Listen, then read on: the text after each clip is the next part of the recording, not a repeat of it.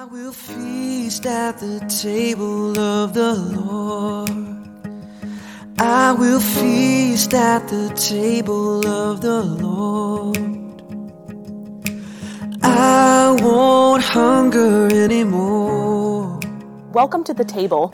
You are listening to the Kingstown Communion podcast with lead pastor Michelle Matthews. The Kingstown Communion is a new United Methodist church existing to gather people into communion with Jesus Christ through courageous conversation, creative community, and collaborating for the common good.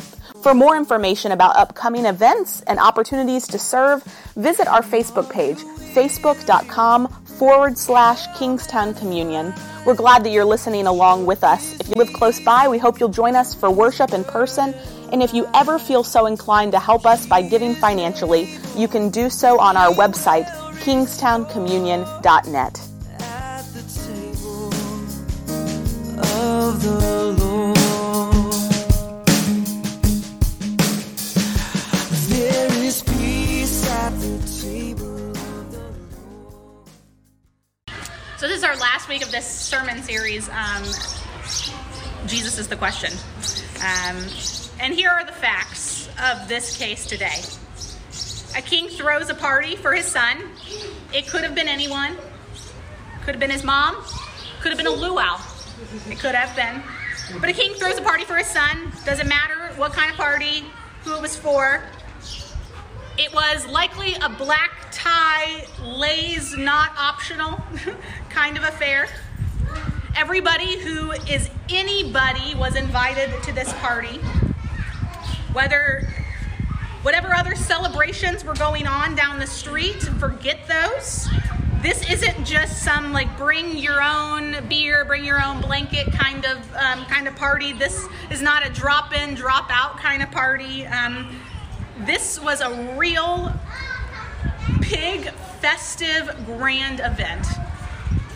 And so the king is throwing this party, and when the king throws a party, he expects that the dance floor is going to be full all night, and everyone is going to drink the finest wine and will never get tipsy, and there is only one big decked out table, and that's the head table.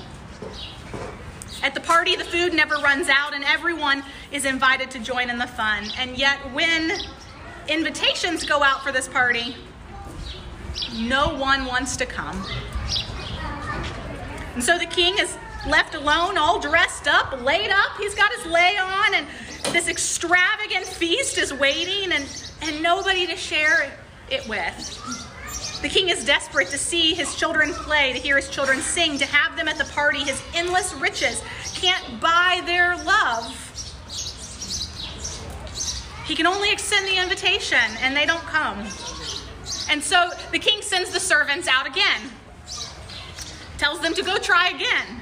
Surely, if they know the scope of what is being offered here, it's Momo and Pokey, they will come. Surely, they would know. Been there, done that. They said, I have no time for that. I can't take off of work. And so still no one comes to the party. Now the king's sadness begins to turn into anger, and you can hear that in this passage. Okay, then I'll start over.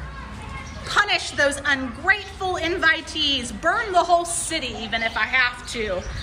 He screams. And then he says to his servants, go out into the streets and find everyone you can and bring them to the wedding hall instead. We're going to have a feast regardless of who comes today. And then the parable takes one last turn. When the banquet is finally full of people off the streets, the king enters and notices that one of the guests is not wearing the proper attire, the wedding garments, the wedding robe. And here comes Jesus' last question for us today. How did you get in here without a robe? Christine, how did you get in here without your robe? How did you get in here without your robe? Jesus asks. And one might expect that this guest would mount an argument. Nobody told me I had to wear a robe. That was not on the invitation. occasion. Or your attendants ran out of robes. Or I don't even know where to even find a robe. Or I'm not from the kind of family, the kind of class that typically owns robes. But the guest says nothing in return to Jesus' question. And so Jesus asks, how did you get in here without a robe? And then in hearing no response, the king is incensed. He's angry and has this speechless guest thrown out into the utter darkness, it says. So here we are at a party, but we find ourselves reading this wild and woolly story of Jesus, this brutal edge that defines simplistic categories in our minds.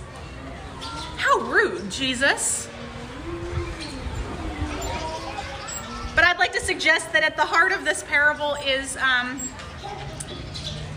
there is really a message here about the extravagant grace of God. And also this invitation that we might become active participants in that grace. Woody Allen famously said that 80% of life is simply showing up. But Jesus wouldn't agree with that. The first thing we get here, the first thing to know about this party is that showing up is not good enough for Jesus. The great thing about a great party is that we get to participate in it. We get to join in the fun of a party. God doesn't just invite us to the party. God wants us to turn the noun of party into a verb party, to party at the party. And this is one of those parties requiring some thought and preparation before everyone arrives at it. It's those wedding garments in Jesus' parable that represent preparation, this active yes to God's extravagant invitation to us, a yes to the exciting adventure to follow Jesus in our lives. And throughout Christian history, theologians have tried to theologize what this wedding robe is that Jesus says, why don't you have it on? Calvin said that the wedding robe was the robe of good works. That's our needed preparation for a space like this, as we need to be people who do good works. Augustine said it was the robe of love. That love is the preparation for coming to the party. Luther, being Luther, said it was the robe of faith. That faith is the preparation needed before coming to the party. And I would say they're all right, and they're all wrong, and it's not the point. Jesus is saying that God's kingdom is one in which love and justice and truth and mercy and holiness and hospitality all reign, and they are the clothes which we wear to God's party. And if we choose not to wear them, if we choose not to participate, the parable says we are not welcome at the dance. What a wild and woolly story from Jesus, the one we thought says all are welcome. Just showing up is not enough for Jesus. And the second thing I notice about this party is that this party has already begun before 10 a.m. today. The kingdom of God is happening all around us, and so we might as well take part in that fun, right? Everywhere we turn, God is doing the kingdom's work in our midst. The work of justice, the work of healing. Go down to Rising Hope on Route 1, right? God our mother, kingdom vision, where the food never runs out and everybody eats at the table, right? Find someone who is sick, someone who is lonely and desperately needs a friend, and hold their hand and be the presence of God's Spirit comforting them. Designate time on your knees praying for God's kingdom of peace to be known and the violence that engulfs the world to end. And then finally, the third thing we notice. One, that showing up is not enough, that this party already began before today. Third thing we notice is that we should see this party as a serious matter of life and death. And in lieu of pineapples, the centerpiece at that party would be the cross. For Jesus was actually telling this story less than a week before his death.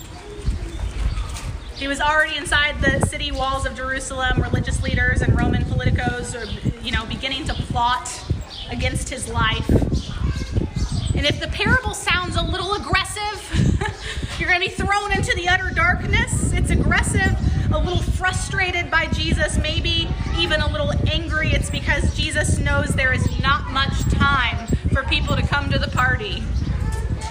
Participating in the kingdom of God is the most important decision of our lives. And as Jesus stares down his own death, he wants to be sure we understand what it's about. The invitation to God's kingdom party is an invitation to clothe ourselves with the death and resurrection of Jesus. It's a matter of life and death.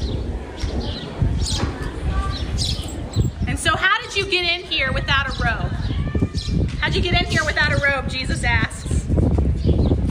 A question that is this invitation to take part in the extravagant, joyful party, the most important invitation will ever be offered, an invitation to shed the garments of our old lives and to put on the robe of Christ and to become a disciple of Jesus today. So let's continue to do that by praying. God, we come to the party, and we want to be people who don't just show up, but people who actively participate in your grace and see it everywhere, even before we ever came in the room, and also know that it is so important that people get invited to the party, that it's a matter of life and death.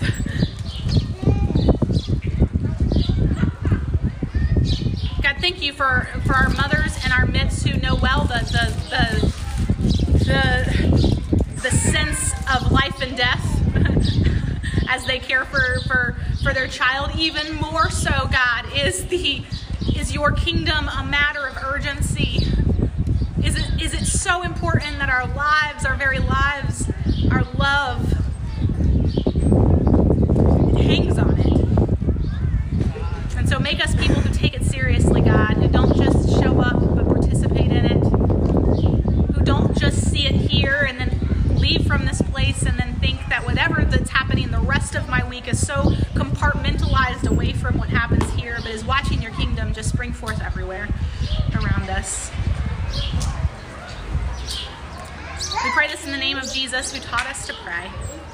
Our Father, who art in heaven, hallowed be thy name. Thy kingdom come, thy will be done, on earth as it is in heaven. Give us this day our daily bread, and forgive us our trespasses, as we forgive those who trespass against us. And lead us not into temptation, but deliver us from evil. For thine is the kingdom, and the power, and the glory forever. Amen. Amen.